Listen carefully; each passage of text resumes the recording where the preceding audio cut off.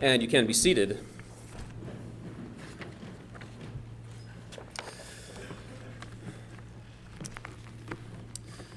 Anybody who's been a Christian for any length of time knows that the Christian life is different than the non-Christian life.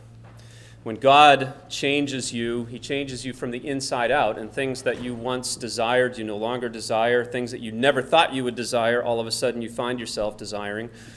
And that is a result of the Spirit of God, who is holy and righteous, coming into you and changing you.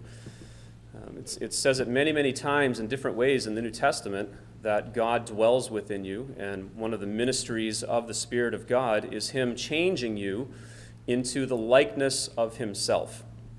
And a lot of us, I think, have thought about this in a wrong way over the years, where when we talk about the Christian life, it sinks into the level of rules. It sinks into the level of legalism, where we state that a Christian does or doesn't do this because he's a Christian, and rather than let the righteousness and holiness of God dictate what we do. And so this morning I've titled the sermon, A Proper Walk with God, and we're going to be taking a look at 5 different passages in the book of Ephesians, where Paul uses the word walk to describe the commands that he's giving to the church in Ephesus about how they should live. There are 5 of them. I'll go through them with you in a minute, but they are walk worthy, which is found in chapter 4, verse 1. Walk not as the Gentiles walk, which is found in verse 17. Walk in love, which is found in chapter 5, verse 1. Walk as children of light, which is found in chapter 5, verse 7. And then walk in wisdom, which is chapter 5, verse 15. Now, the interesting thing about these passages, and really what I want to share with you this morning and communicate clearly, is that within all 5 of these passages, there are 3 components that just jump right off the page in each of them, and they're consistent right through these passages. So as we ask ourselves, what does it mean to walk with God? I think it'll be helpful to us to see these 3 things, and the 3 components are these: knowing God's word, practicing righteousness, and denying ungodliness. Knowing God's word, practicing righteousness, and denying ungodliness. Say it with me. Knowing God's word, practicing righteousness, denying ungodliness.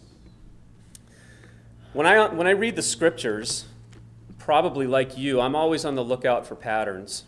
I'm on the lookout to see what repeats itself over and over again. Ideas that represent themselves consistently throughout the scriptures that are repeated enough that they attract my attention. By definition, a pattern is a combination of qualities or ideas or acts or tendencies that form a consistent or characteristic arrangement. That's the technical definition. And patterns show up everywhere in life. The more you stop and look around you, the more you realize that life is patterned, which in and of itself gives us a clue that we were made, and this is not chaos. There's patterns in this room. The arrangement of the windows, the arrangement of the pews, the centrality of things, the way things are arranged. There's patterns here. There were oral patterns, A-U-R-A-L, sound patterns in the music that we sang that repeated themselves that allowed us to sing. There are patterns everywhere in art, mathematics, music, nature, science, language. They're all around us, and I'm glad they're there because they give us a point of reference in everything that we do. Even driving down the road, we see the pattern of the road, where the road ends and the side of the road stops. It keeps us on the road. These patterns give us a reference point in life. As infants, everything that we learn is by pattern recognition, whether it's words that we hear over and over again as we teach our young ones to speak, social skills, emotions, commands, punishment, discipline. Life is learned by the patterns that exist around us. And when it comes to reading the Bible, I think that the patterns are there by design, that God put them there.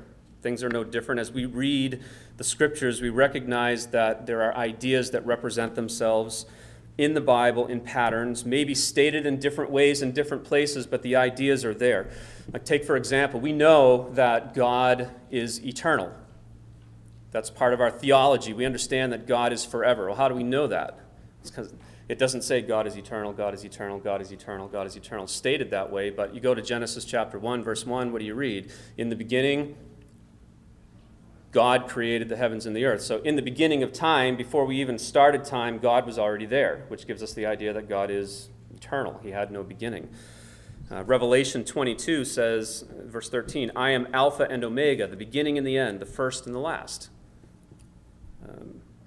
Hebrews 13:8 says, Jesus Christ, the same yesterday, today, and forever. Psalm 90, from everlasting to everlasting, thou art God. So it says it in different ways, but the idea is repeated, and so we come up with a doctrine or a part of our theology that we understand about God, and we state it that way. I believe that pattern recognition is one of the greatest Bible study tools that we have, and we ought to be doing this as we read. And I also believe that those patterns are there intentionally, made by God to help us gain an accurate understanding of what he wants us to know. So this morning, I'd like to share one of those patterns and show you how it repeats itself all the way through the second half of the book of Ephesians. Every time he uses the word walk, you'll see these three components show up in one way or another in what Paul's trying to communicate. And what were they?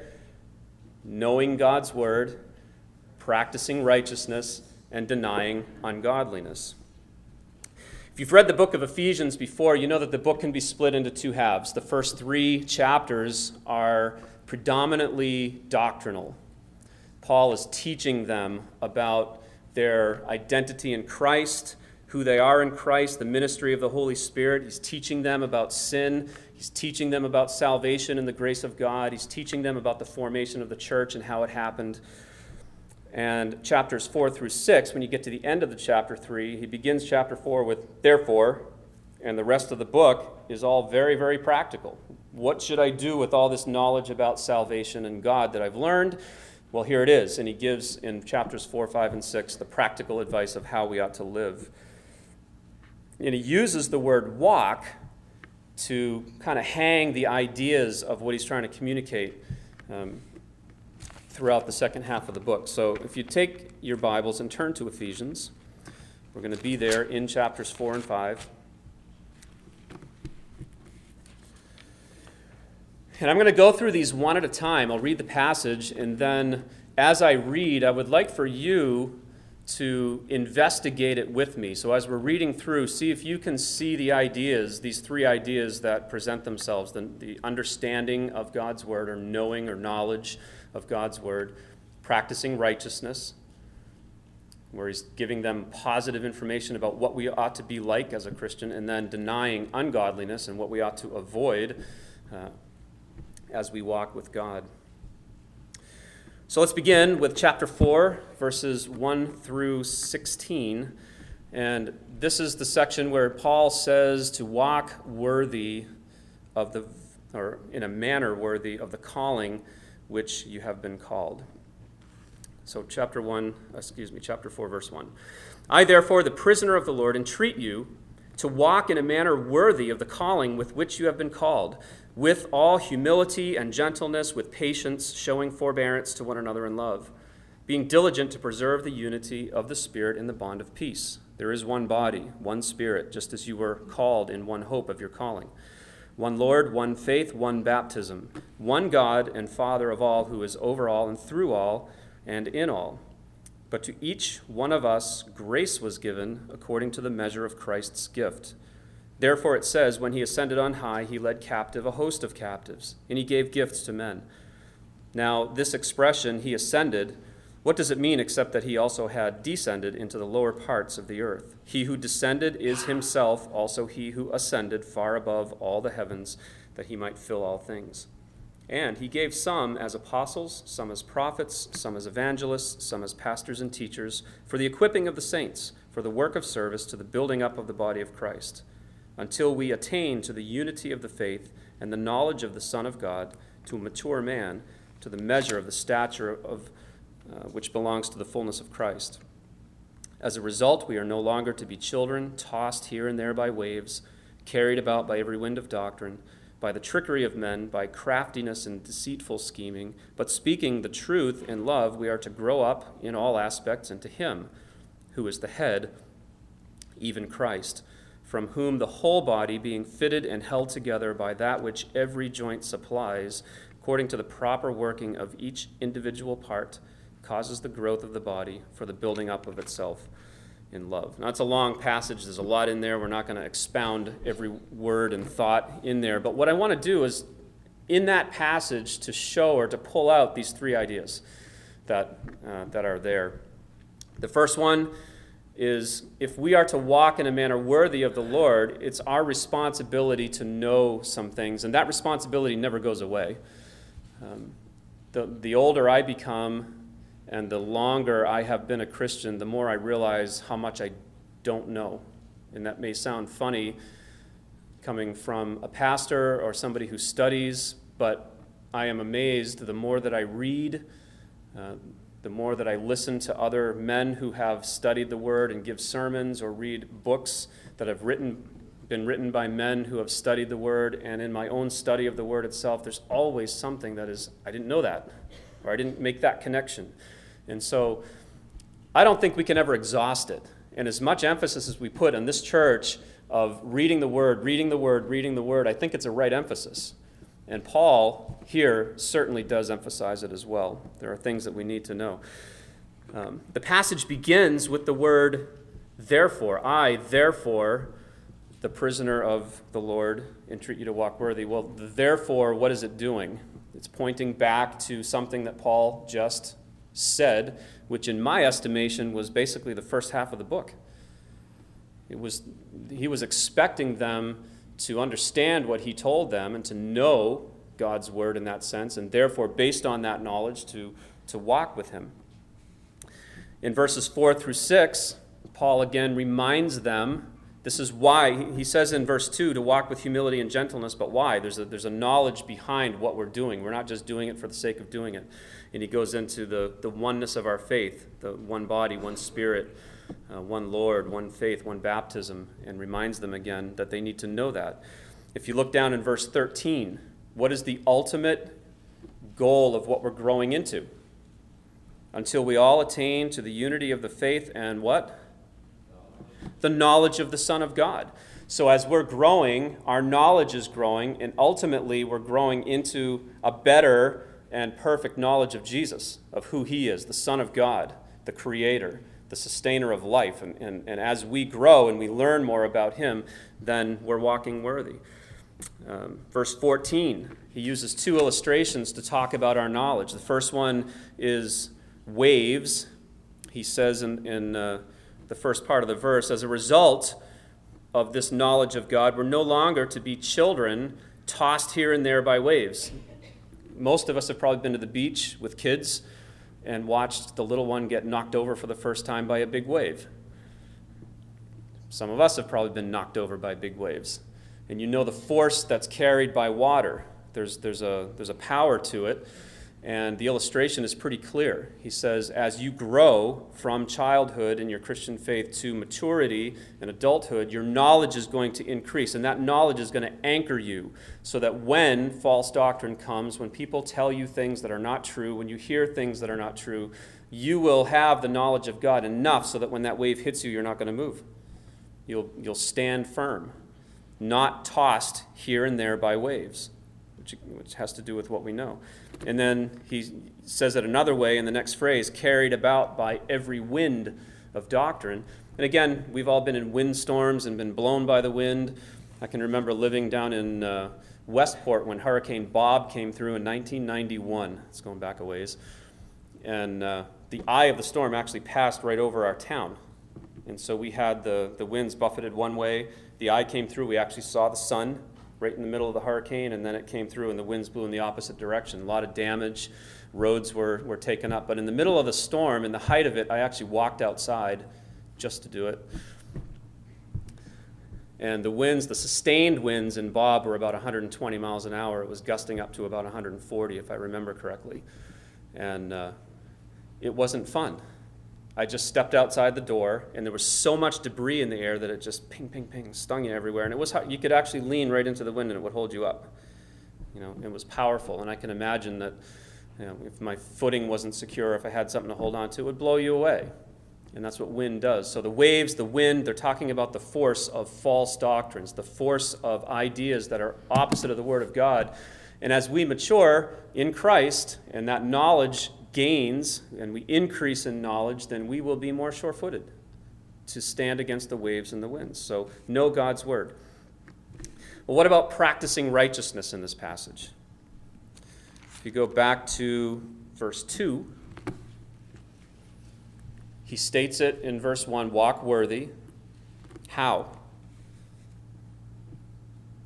By living out the fruit of the Spirit, by practicing righteousness. What is righteousness? Righteousness is when you act like God acts. We cannot act like God acts in his supernatural qualities. We're not creative like God. We're not everywhere like God. We don't know everything like God knows everything. But in God's moral character, when we talk about God's holiness or his goodness or his faithfulness or his patience or his love, those are the qualities that he is changing within us to make evident in our lives. That's practicing righteousness. It's making decisions, having our attitudes and our thoughts arranged around who God is. So, in verse 2, what does he say? If you're going to walk worthy of the Lord, then you do it with all humility, gentleness, patience, tolerance or showing forbearance to each other, and love. Practice righteousness. Do things the way God would do them. In verse 3, he uses the word preserving unity. Which again, you're going to find that in these concepts, when you practice righteousness, it's always outward. When you practice ungodliness, it's always inward. Every single time. Humility is shown toward other people, right? You humble yourself and exalt someone else. Gentleness, you're not just showing gentleness to yourself. This is outward. It's you're being gentle to other people. Preserving unity is the same thing. You're putting down your own thoughts for the sake of the unity of the group or the whole. And again, it's an outward thing. And then verse 3, he talks about pursuing peace. Preserve the unity of the Spirit in the bond of peace. And so we are to be peacemakers, peace seekers with each other. So practice righteousness. You want to walk with God, know the Word of God, and live like God wants you to live, according to his character, his moral character. Now, in this passage, when we get to the denying ungodliness part, it's more implied in this one than it is directly stated. It's much more clearly directly stated in the others. But I believe, even as you think about the word worthy itself, it implies that you need to deny ungodliness. If you're going to be worthy, you're living in such a way to reflect the character of the thing that you're worthy of. In this case, it's God. And so if you're walking worthy of the calling that God's called you to, then it's going to require not only living in a positive way, but also getting rid of the things that are going to hold you back. It's also implied in verse 12 with the word service. And when he says equipping the saints for the work of service, again, you're putting yourself down or out for the sake of somebody else. That's what service is. Jesus said that he didn't come to be served, but he came to serve and to give his life a ransom for many. And then also the word maturity in verse 13, when he says that we will attain, down in the second half of the verse, to a mature man. Even as you think about maturity in the sense of kids growing up, what happens? Childish things, foolish things disappear, and more serious things enter into the life as you become an adult. It's implied in the word maturity. So walk worthy of the vocation. You see knowing God's word, you see practicing righteousness, and you see denying ungodliness.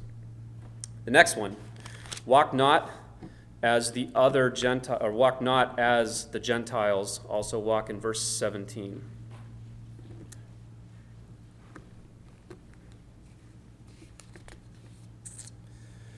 And I'm going to read just down to verse 24, but really this covers the whole passage. down to verse 32. I'm not going to read the whole thing to you, but I will reference it as we go through. And again, as I'm reading, look to see if you can see the concepts of knowing your knowledge of God's word, practicing righteousness, and denying ungodliness. Verse 17, "This I say, therefore, and affirm together with the Lord, that you walk no longer just as the Gentiles also walk, in the futility of their mind, being darkened in their understanding, excluded from the life of God because of the ignorance that is in them, because of the hardness of their heart. And they, having become callous, have given themselves over to sensuality for the practice of every kind of impurity with greediness. But you did not learn Christ in this way. Indeed, if you have heard him and have been taught in him, just as truth is in Jesus, that in reference to your former manner of life, you lay aside the old self, which is being corrupted in accordance with the lusts of deceit, and that you be renewed in the spirit of your mind, and put on the new self, which in the likeness of God has been created in righteousness and holiness and truth." And I'll reference the rest of the passage as we go through. But here the walk command is to walk not as the Gentiles walk. Now, who are the Gentiles? The Gentiles are anybody who's not Jewish, technically, in the Scriptures, but in this case, it's representative of the unsaved world in general. It's people who don't know God, people who have never come to faith in Jesus Christ. So Paul is asking Christians, who he's writing to take a look at the world around them and observe. Watch how they live, and he's commanding them to not live like that, because you didn't learn that in Christ. You learned another way. And so he's making that comparison. So, do we find the knowledge of God's word in this passage? I think we do. Some of it's reversed as you look at the life of the Gentiles, and you kind of go opposite of what he's saying. What does he say in verse 17? He says, "Don't walk as the Gentiles walk." How do they walk? In the futility of their mind. The futility of their mind. Futility means devoid of truth or empty. So in the mind of a person who doesn't know God, he's not concerned about truth. He's not concerned about God. He's not concerned about the things that we would be concerned about. Depravity would be another way of putting it. And so if we're not to walk like that, what's the opposite? If their minds are empty of truth, our minds should be full of truth, the knowledge of God. What's he say in verse 18? Being darkened in their understanding. Again, he's talking about what they know. And how does he describe it? Dark. We're going to look at light and darkness in just a minute in the passage that comes up in chapter 5. But what do you know if you enter into a dark place? Not much. It's hard to know anything if you can't see it, right? You could be in a room and there could be all kinds of things around you, but you wouldn't know it because it's dark. There's no light to expose and to inform you of what's there. We've all tried to make our way through a dark place that we've never been in before. If you've ever been visiting in somebody's house and you got to get up to go to the bathroom, it's dark and you don't know where you're going. And you don't know where the light switch is, you don't know where the doorknob is, and you're fumbling around. Well, if the light came on, oh, okay, and you just go. Light helps us. It gives us knowledge. And so their understanding is what? It's darkened, which means they don't have the understanding of God. And what's the opposite of that? It would be to have the understanding, to be enlightened, to have the light of God within us. At the end of verse 18, he also calls them ignorant. The ignorance that is in them. And that's just simply, again, a lack of knowledge. They're ignorant of the truth. And therefore, we need to be knowledgeable of the truth. If you jump down to verse 23, what does he say? That you be renewed in the spirit of your mind. How do you renew your mind? Read. Plain and simple. If you want to learn something, read.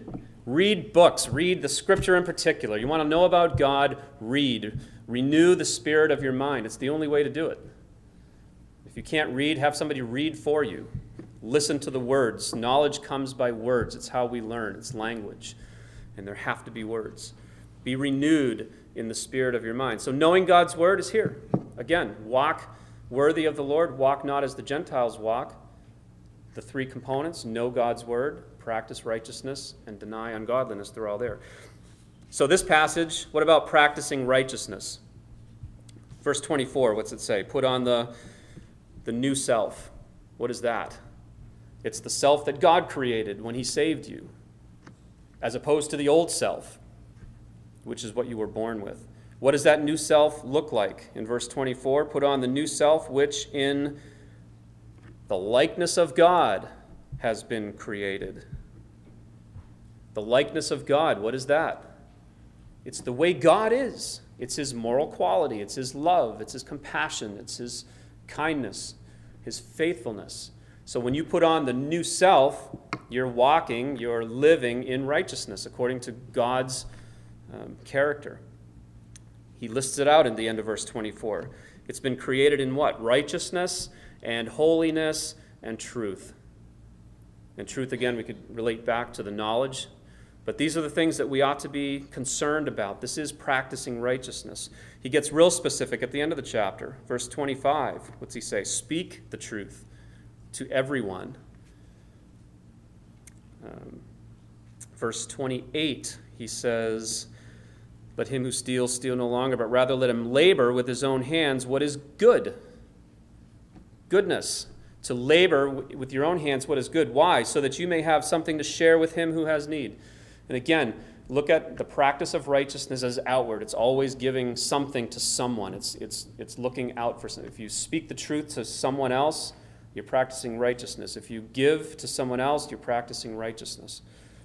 Verse 32, verse most of us know, be kind to one another, tender-hearted, forgiving each other, just as God in Christ has also forgiven you.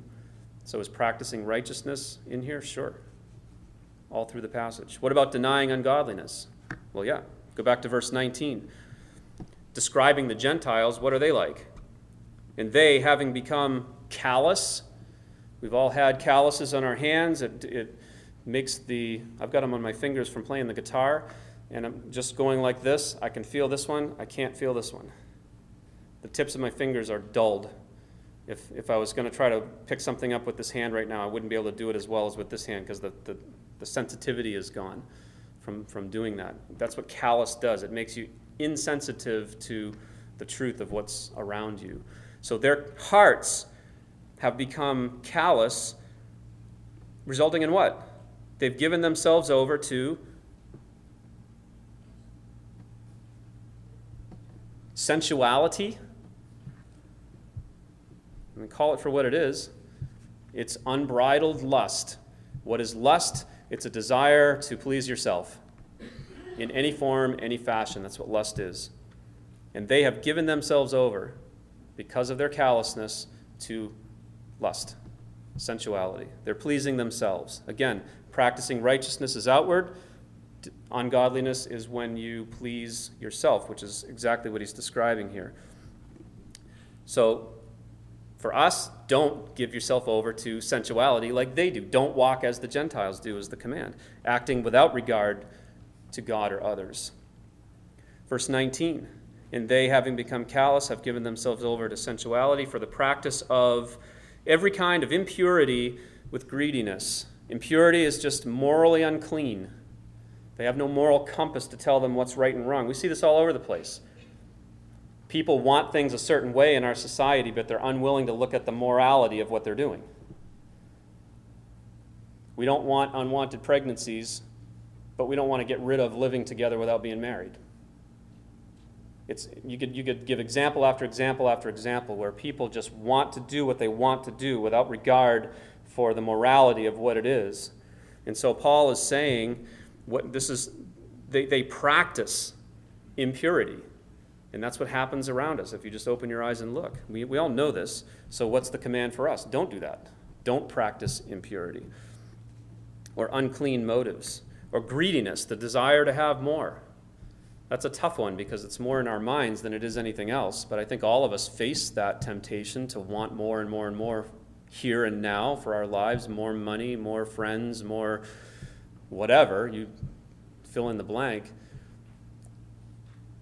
But that's the way the world is. It's the way the Gentiles are. Everything is about getting.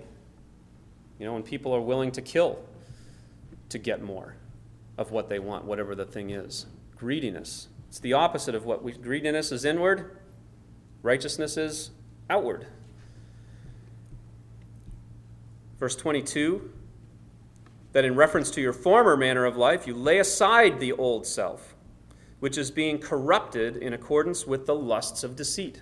He says this. You see the repetition of this? It's just over and over, and he's saying it in different ways, and he's bringing up specific examples, but he's saying the same thing. Don't be corrupted. To be corrupted means to be destroyed or damaged by lust and deceit, or the deceitfulness of lust. You can look at it a couple different ways in the original. Being deceived or craving for what is forbidden. He says, don't do that. Lay it aside. Verse 24, he says, put on is it what I want? Verse 22, lay aside the old self. Verse 25, lay aside falsehood.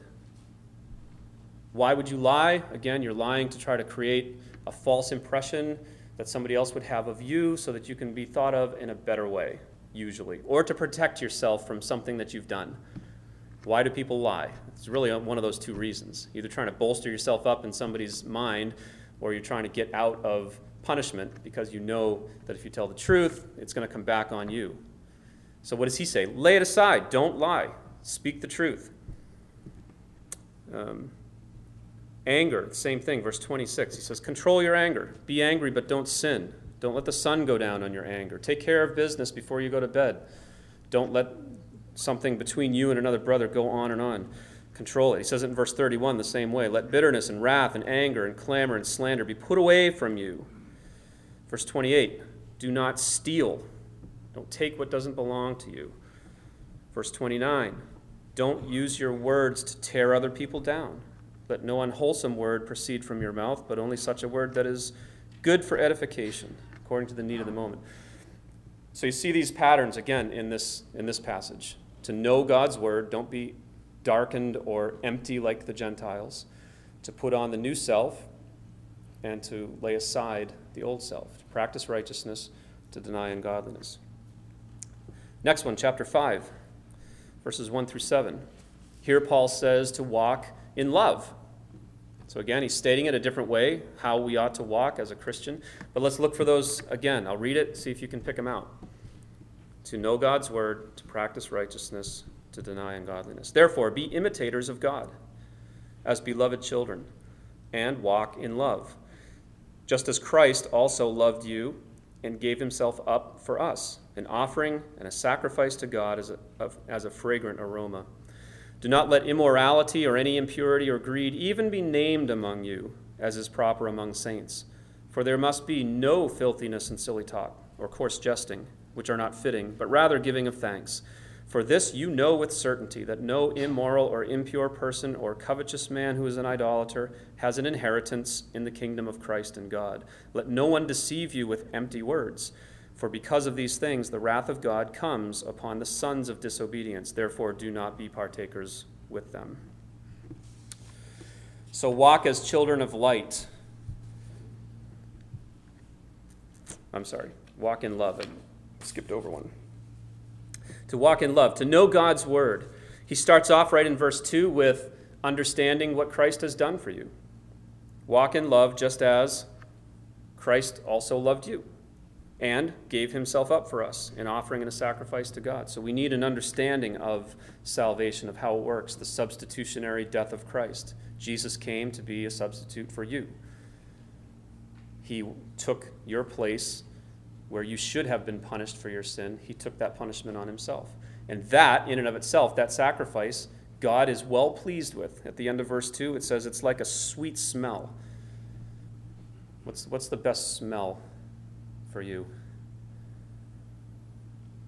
Barbecue? I always love it when somebody lights up the grill in the neighborhood. You can tell when they put a steak on.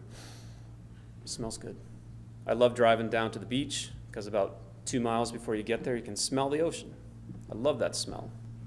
Or if you've been away from home for a long time on vacation, you come back and the smell of your house, you walk in, oh yeah, it reminds you, flowers, I don't know what it is. But the illustration here is that the sacrifice that Jesus made is like a sweet smell to God. What he did was pleasing to God. And that's the idea that's given here. And you need to know that, to know God's word. Verse 5, he says, "For this you know with certainty." So again, he's talking about the knowledge. What do you know?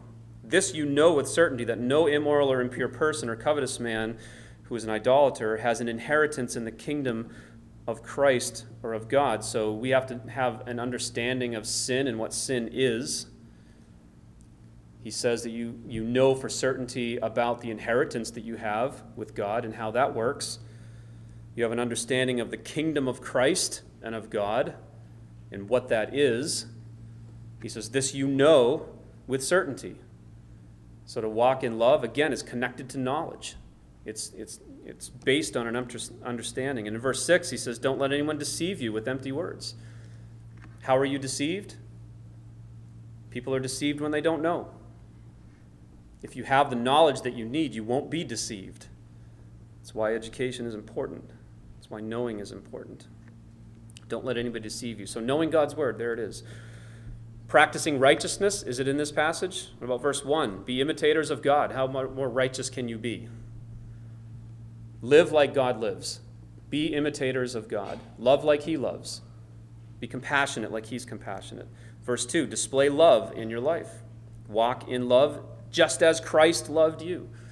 Take the pattern of what Jesus did and put it into your life. He was willing to sacrifice himself for you. You be willing to sacrifice yourself for others. Verse 4, rather than coarse jesting and silly talk and all of that, what does he say that we should do? Give thanks. So again, all of these things are outward. You're doing it for other people, to other people.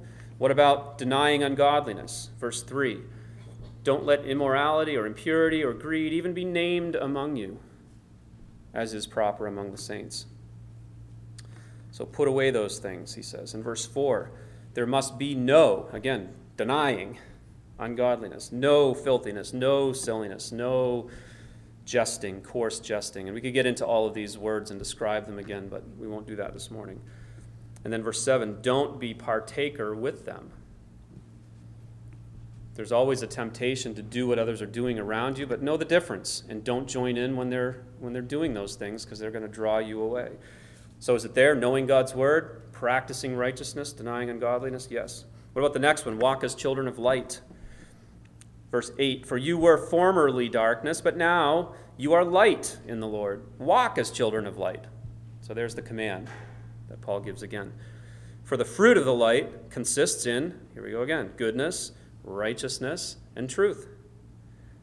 Trying to learn what is pleasing to the Lord. And do not participate in the unfruitful deeds of darkness, but instead expose them. For it is disgraceful even to speak of the things which are done by them in secret. But all things become visible when they are exposed by the light, for everything that becomes visible is light. For this reason it says, awake, sleeper, and rise from the dead, and Christ will shine on you. See it again? Or are you drifting yet? Sometimes patterns, repetitions can be too much. But I want you to get it. It's here again. Knowing God's word. What does it say in verse 10? Trying to do what? Trying to learn. Trying to learn what is pleasing to the Lord. Where do we learn it? You have to read what God said. Again, the scriptures. Knowing the scriptures, knowing the word of God. In verse 13, he says all things become visible when they're exposed by the light. Light, as we already mentioned, is a metaphor for knowledge. It's a metaphor for truth. Light exposes what's there. It exposes what's in the darkness. And so light, therefore, is knowledge, even itself. And as light exposes what's in the darkness, so truth exposes what's evil. And how do we know what is truth and what is evil? Go back to what God has written. You have to know it, to know God's word. What about practicing righteousness? Verse 9, for the fruit of the light consists in what? Goodness, righteousness, and truth. Same thing he said back in verse 24 of chapter 4, created in righteousness and holiness and truth. He keeps repeating these things. Goodness, just being good, like God is good, which means apart from evil. There's evil in the world, we know that. Happened again in a big-time way on Friday morning early, right, in Colorado. They still don't know why he did it. It's evil, murder. What are we to be? The opposite of that, good. God doesn't do that. That's not the nature of God to do that. And so it shouldn't be ours either. Goodness, righteousness, again, living the way God would have us live in truth, living according to what God has said. What about denying ungodliness? Verse 11, he says it plainly, do not participate in the unfruitful deeds of darkness. Those are deeds that will be unrewarded. We know in 1 Corinthians 3, he puts it another way, that we will be rewarded as Christians, but some of the deeds that we do won't. Right? Some of them will be wood, hay, and stubble, and the fire will reveal what sort of action it was. But others will be gold and silver and precious stones, and we will be rewarded. And so he says, don't participate in the deeds that will be unrewarded, the deeds that don't matter, the deeds that will be burnt up in the end. So deny ungodliness. And he says it in another way in verse 12, it's disgraceful even to speak of the things which are done by them in secret. Most of the crime that takes place, even here today, now, takes place at night. Why? So they won't be seen. They want to do things in secret. If you're doing something in secret and you don't want people to know about it, check it. It's probably not upright. The things done in secret. And what's he say to do about those things? Don't even talk about them. It's not worth talking about. Don't participate in those types of unfruitful deeds. So is it there again? Knowing God's word, practicing righteousness, denying ungodliness. And we'll fly through this last one, chapter 5, verse 15. He says, therefore be careful how you walk, not as unwise men, but as wise. So walk in wisdom is what he's saying. And down through verse 21. I won't read it this time, but is knowing God's word there? Yes. Verse 17. Don't be foolish, but understand what the will of the Lord is. There it is. Boom. Understand what the will of the Lord is. How do we gain that understanding? Got to go to God's word. It's there. Read it. Know it. Understand what the will of the Lord is. Verse 19, he says to speak to one another in psalms and hymns and spiritual songs. In the companion passage in Colossians to this one, it says teaching and admonishing one another in spiritual hymns and spiritual songs. And so as we sing together, we speak together, we're teaching each other what?